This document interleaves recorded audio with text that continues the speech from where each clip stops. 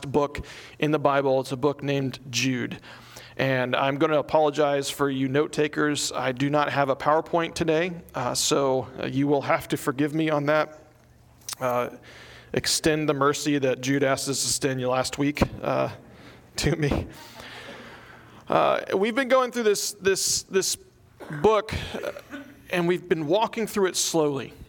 And it's been a book that has, for me, been impactful. Because it's a book that reminds me of God's love and care for me and his people. It's a book on the defense of the faith. It's a book about standing on guard against false teachers. But really the book is having a firm foundation in who Jesus is and our love for him. Having our eyes fixed and set in the right location. Desiring after the right things. Which gives us the ability to discern what is wrong. And so we began this book looking at the first opening statement. Jude, a servant of Jesus Christ and brother of James, to those who are called beloved in God the Father and kept for Jesus Christ. That Jude is writing this to a people who know Jesus, who are loved by God, who are stewarded by him, who are cared by him, and seen as precious. Much like you have for your kids when they were first born. Not when they were toddlers and destroying the house. But you look at your child, and you just see this love overcomes you. You just want to care for this child. And at the end of this book, Jude writes one of the most profound doxologies in all of the Bible. And we're going to spend this week and next week on this doxology, and then we're going to be done with the book, and we'll go on to something else. Maybe Leviticus. No. Amen. Chip, you can help me with that series. So if you have your Bibles open to the book of Jude, we're going to look at Jude verses 24 and 25. Now to him who is able to keep you from stumbling and to present you blameless before the presence of his glory with great joy, to the only God, our Savior, through Jesus Christ our Lord, be glory, majesty, dominion, and authority before all time and now and forever. Amen. What a beautiful statement. It's a beautiful statement read in any context of life. Things are going well, things are not going well. Life is difficult, life is easy. The statement remains beautiful. Because any of us who've walked through life for any period of time recognize there are lots of things out there that cause us to stumble. There are a lot of things out there that hinder our walk with the Lord, and even as a parent, right? Our lives as Christians, our lives as new believers are very much like the life cycle of a child. We're born again. We receive milk. We drink milk. We keep on drinking that milk until we're strong enough to handle the meat of Scripture. We stumble with him. We crawl with him. We walk with him. And he's alongside with us. And what Jude is saying here is just like a child beginning to walk and a father helping that child as they take their first couple steps and picking them up, keep them from falling down. God is doing that with his people. Or he is able to do that with his people, rather. I have 4 kids. One of them is not quite yet ready to start walking. Maybe in a year from now, we'll get to that point. But it's a beautiful image, I think, of what God does. And the first thing I want us to look at is that God securely keeps his people. It's what he does and has done throughout history. It's what he's shown himself to be throughout all of Scripture. It's what he's done for Jude. It's what he's done for that church, and it's what he's going to do for us. What he has done, what he is doing, and what he will do for us. Because it's in his nature. And it's fitting to me with Jude, who started his letter to those who are beloved and kept in Christ Jesus, finishes his letter with a reminder for those who are beloved. Keep yourself in the love of God. Beloved, keep yourself in the love of God. And out of that love, you can reach people. But understand that in your walk, in everything that's going on, whatever responsibility is laid upon you, now to him who is able to keep you from stumbling and present you blameless before the presence of his glory. Now to him who is able to do that. Jude wants to encourage his readers who are struggling under false teaching. False teaching, and whatever image comes to your mind in that, I want you to think of someone speaking to my fleshly desires and saying it's okay for me to follow through with those. That is an easy trap to fall into. Why? Because all of us know what our specific fleshly sin pattern is and how easy it is to fall into that. Whatever it is, gossip, slander, lust, greed, whatever that is. Each of you know from experience being tempted into something you think will bring you pleasure that you know is not from God or of God or not what he asked for his people, and then following through with that. Because it's immediate. I feel like I need it. I have to have it. I covet it. And in this church, there are people who are standing in a place, in a position of authority saying, do it. God's good with it. It's fine. Walk through with it. And Jude is saying to these people who are standing in a situation where when they are going to be standing firm, they may have some friends that will depart from them. Not only is the consequence difficult within me, there is a consequence within the community. Now to him who is able to keep you from stumbling. And these people who are called to faithfulness before God, obedience to Christ, the question is, how am I ever going to do that? I know myself. I know my tendencies. God knows them even better than me. Man, I don't know how I'm going to do this. Now to him who is able to keep you from stumbling and present you blameless. Right? God's people are secure because he's the one upholding their security.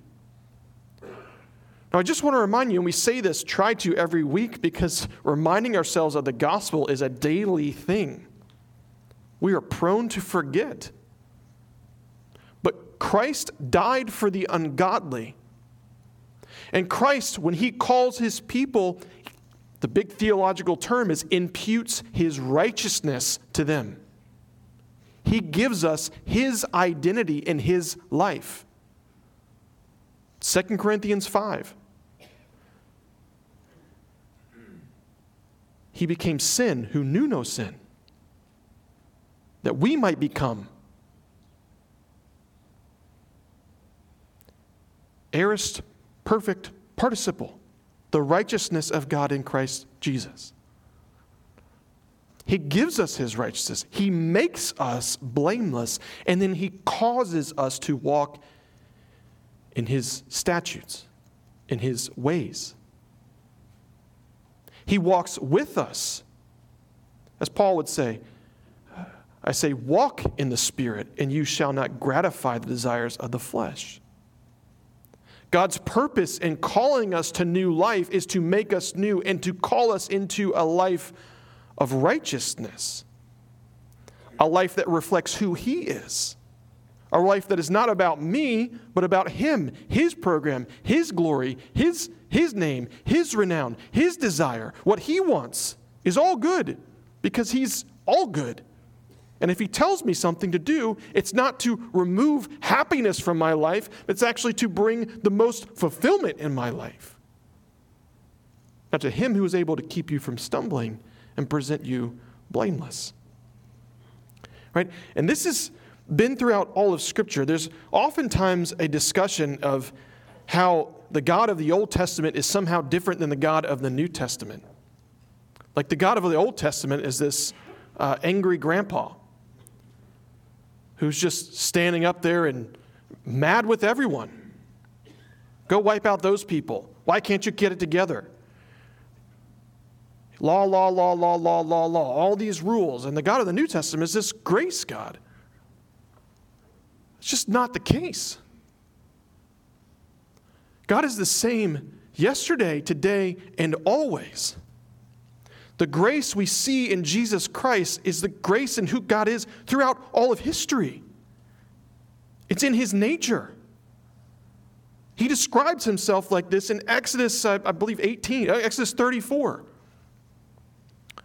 God, compassionate and gracious, slow to anger and abounding in steadfast love, rich in mercy, forgiving iniquity and sin, but who will by no means clear the guilty. And the major statement of who God is calling him, which is the first time he ever mentions who he is, he makes a statement that he is gracious, merciful and gracious, slow to anger. He's compassionate. He's forgiving. He's a forgiving God. But he is just. He's good.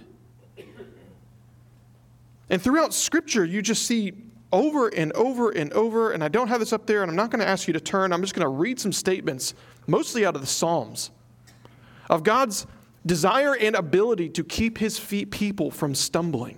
I mean, David speaks of this all the time, right?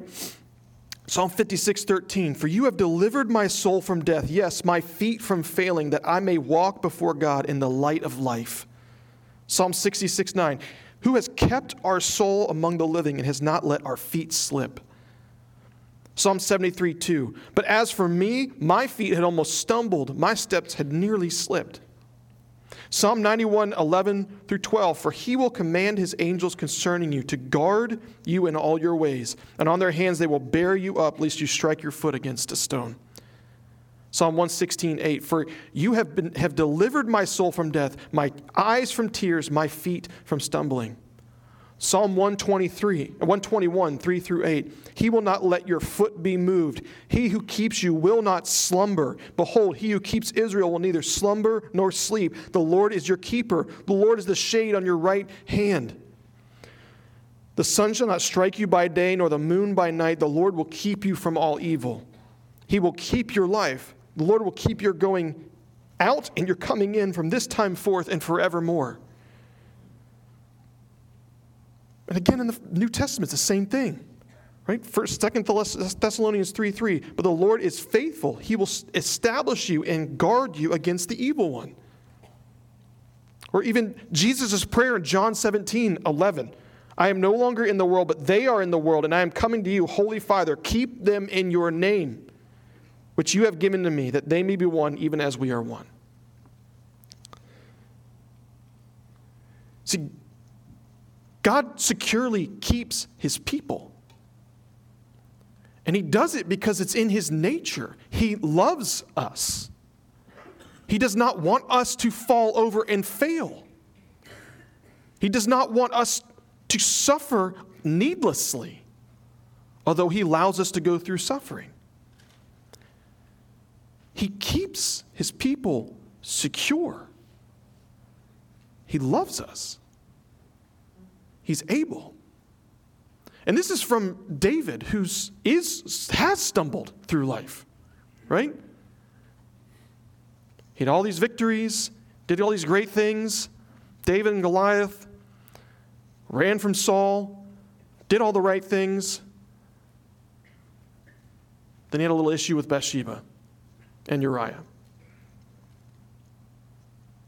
And still in all that, the Lord was faithful to David to confront him of what the sin that he had committed, the covetousness of his heart,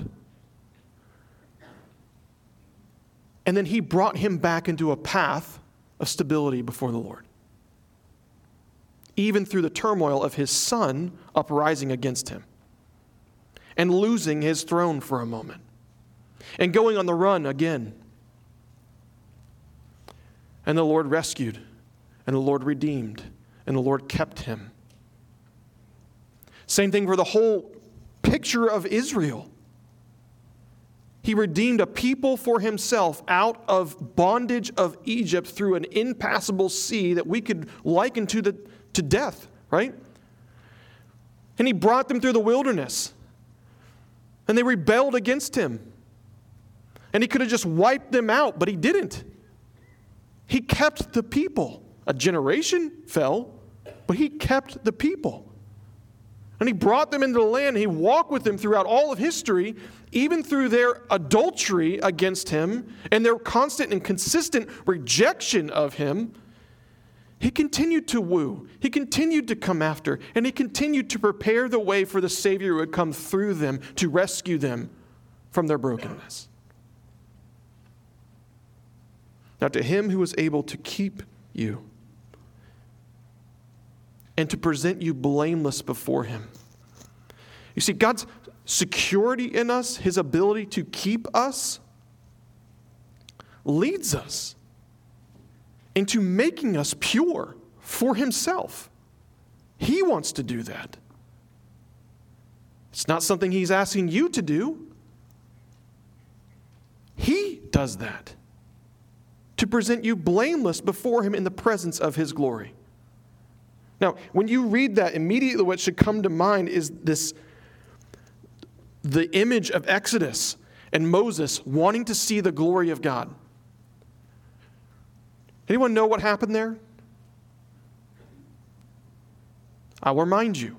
Moses was up on the mount. He wanted to see the glory of God, and God said, "You cannot see my glory because you will perish.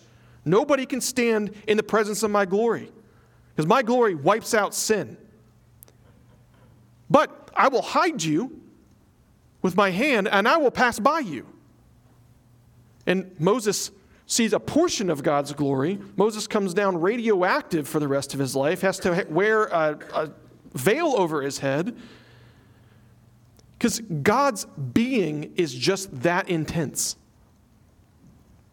And then he says, "I will present you. I'm able to present you." Yes, you. Blameless before me in the fullness of his presence, the presence of his glory, to stand with him. Now, if that's not amazing and bringing us joy, continue to think about this. God is the one who sent his Son to redeem us. God needs nothing. Nothing. He created us out of his own pleasure. He created mankind out of his own desire to share with creation the beauty of who he is. And we transgressed, and he could have wiped us out. But God, in his pleasure, sent his Son to redeem us because he desires to walk with us, to be in fellowship with us. He desires to make us to be able to stand in his presence, and what he desires, he accomplishes.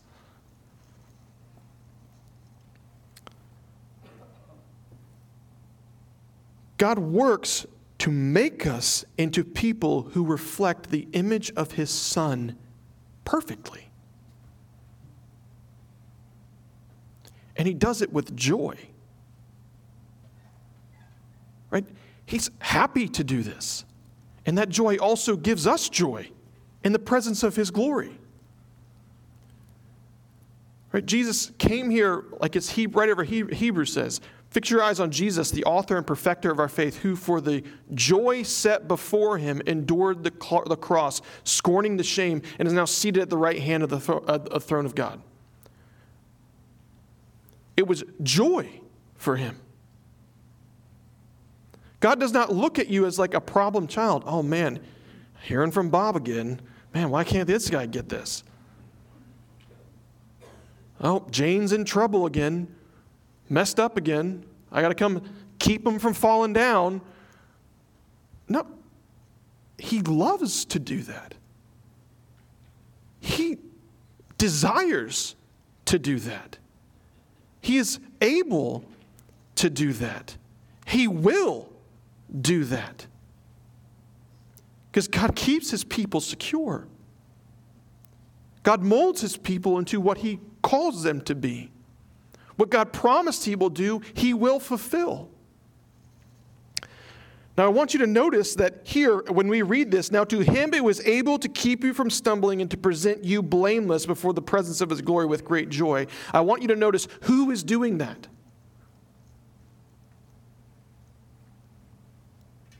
What does he say? Now, to him. It is God who does this. It doesn't say, now to him and some of your work to help you not stumble and to be more holy. No, to him who is able to keep you from stumbling and present you blameless.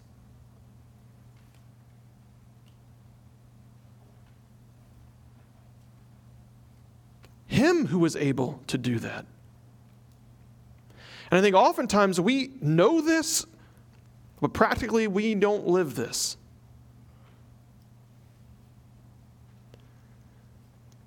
Because we think that we have to somehow make ourselves be more holy than we actually are. Instead of just simply giving the Lord exactly where we are and asking him to do with us what he would. So, how do we notice this? Well, do I feel like every morning I have to have a devotion? Or everything's going to fall apart? If somehow I woke up and my kid's throwing up and then everything's, house is a mess and I got to get to work and something happened and just boom, boom, boom, boom, boom, boom, boom, and now I'm in the middle of the day and I have not gone through my devotion, oh man, I'm going to fail and fall. I didn't read Oswald Chambers for the day. Well, no. God is with me.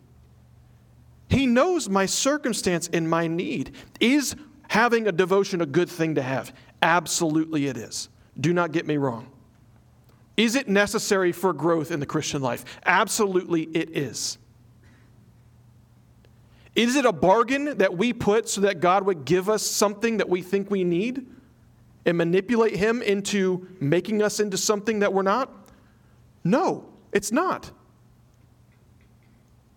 It is a way in which we interact in relationship to God. And that relationship exists when I read this. That relationship exists when I walk through life. And I find myself in a bad, difficult circumstance where I have no idea what I'm going to do. I can stop and go, Lord, I don't know what to do here. I don't know what to say. I've got myself in a pickle, and I don't know what to do. And God can actually come through and work out in that situation and keep me from stumbling. And he's done it throughout history. He's specifically in the Bible picked out weak people to show his power. He specifically called out people who have problems that worldly solutions cannot solve. Right? So Abraham and Sarah,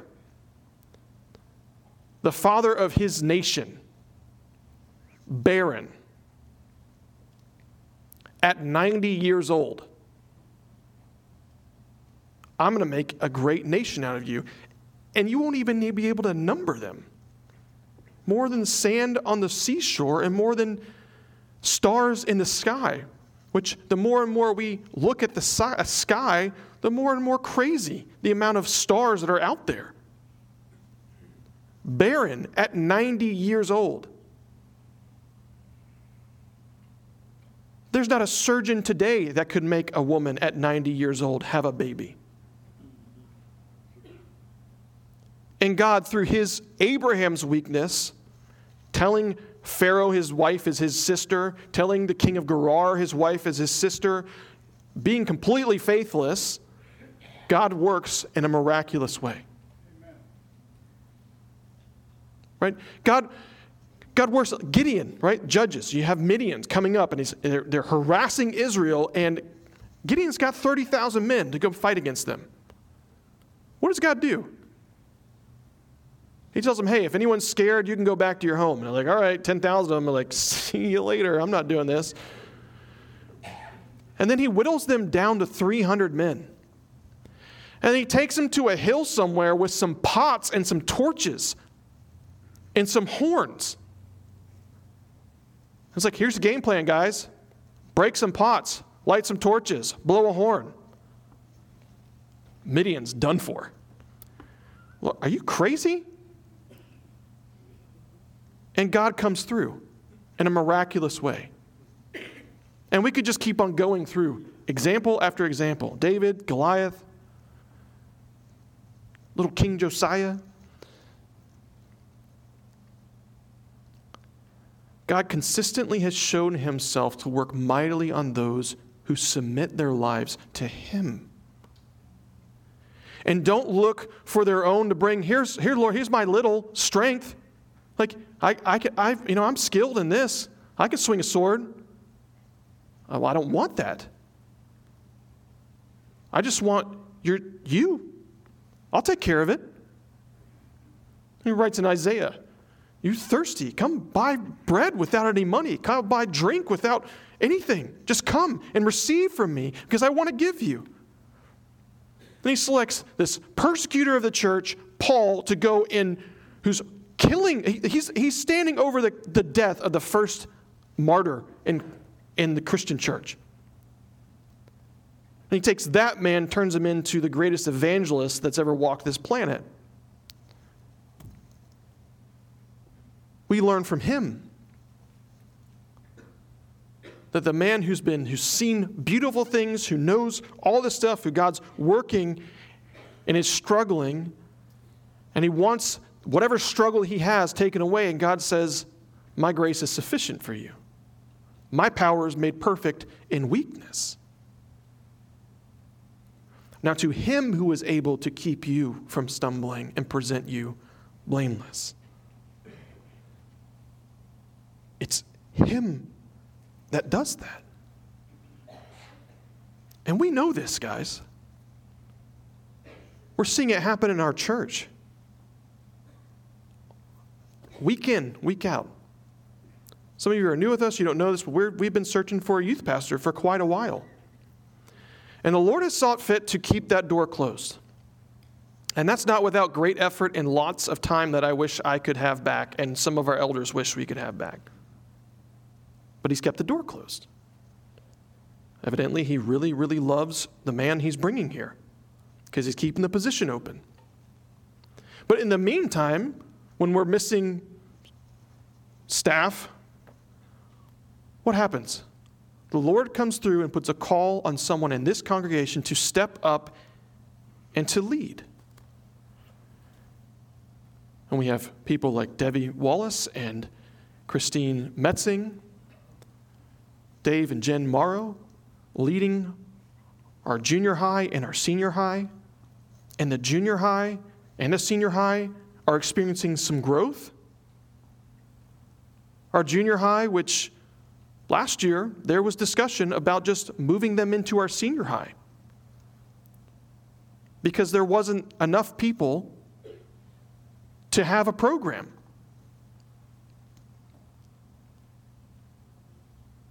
That ministry is now thriving with many kids because God is stepping up and working through his people. I could talk about so many different things in this church. The greeters ministry.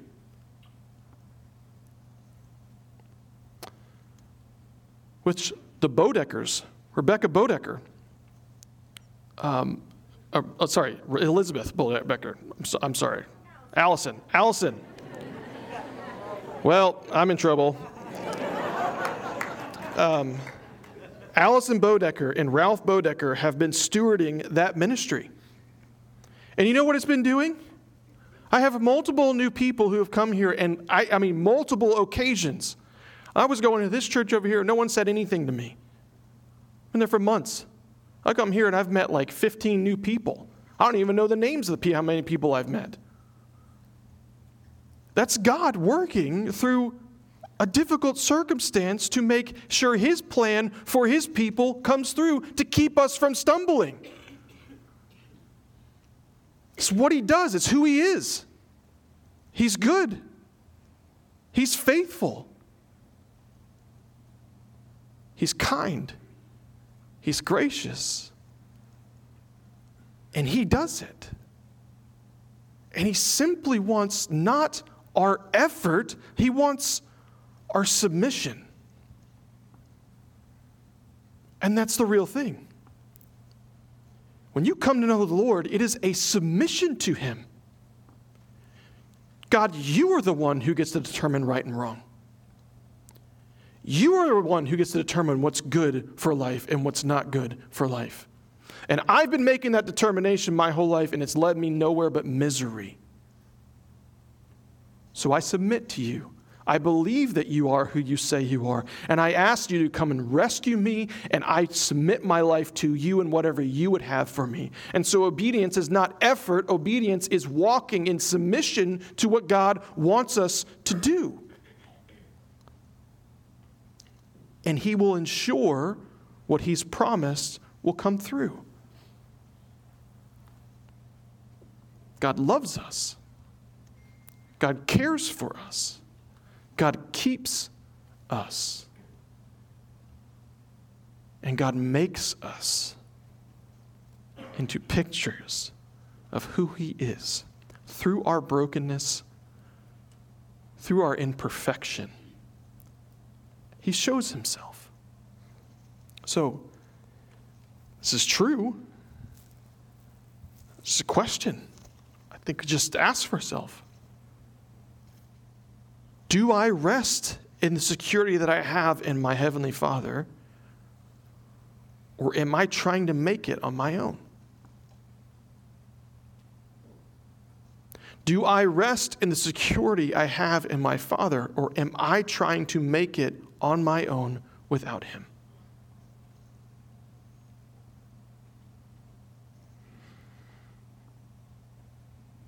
Every day we should wake up asking the Lord to take dominion over our hearts and our lives.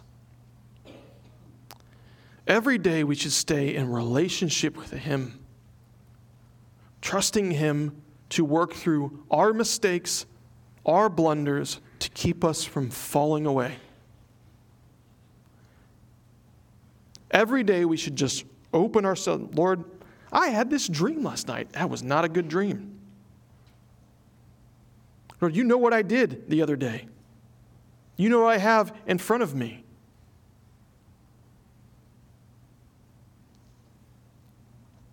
Lord, I'm here. Come. Be in me all that you desire to be in me. My life is yours. Do with me what you will. And he will. He will walk with you and through you to keep you from stumbling, to present you blameless before him. Do I take responsibility for my own holiness? Or do I give that to him? He's good. He's patient. He's kind. Now, we are about to take communion as we do every first Sunday of the month, because it's something that our Lord has asked us to do. To gather together regularly to take his table, his elements that he designated over to show us and remind us of who he is. So if you've been asked to give that, I would ask that you would gather up and just go ahead and come forward. Worship team, if you want to go ahead and come up. Because this thing that we're taking is a reminder of what we just have been looking at here. That Jesus in his fullness has forgiven us. That he broken open his body to sustain us, and that he shed his blood to forgive us. That his death brought us life. That he is the bread who comes down from heaven to feed and sustain us through everything.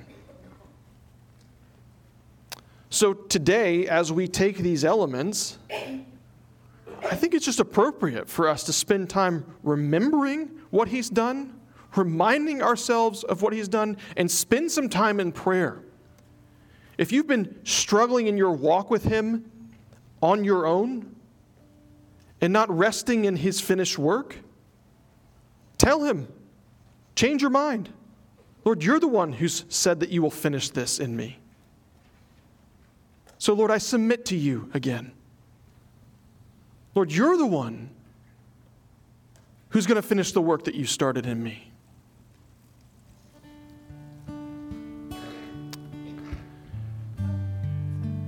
You're the one that's going to do this.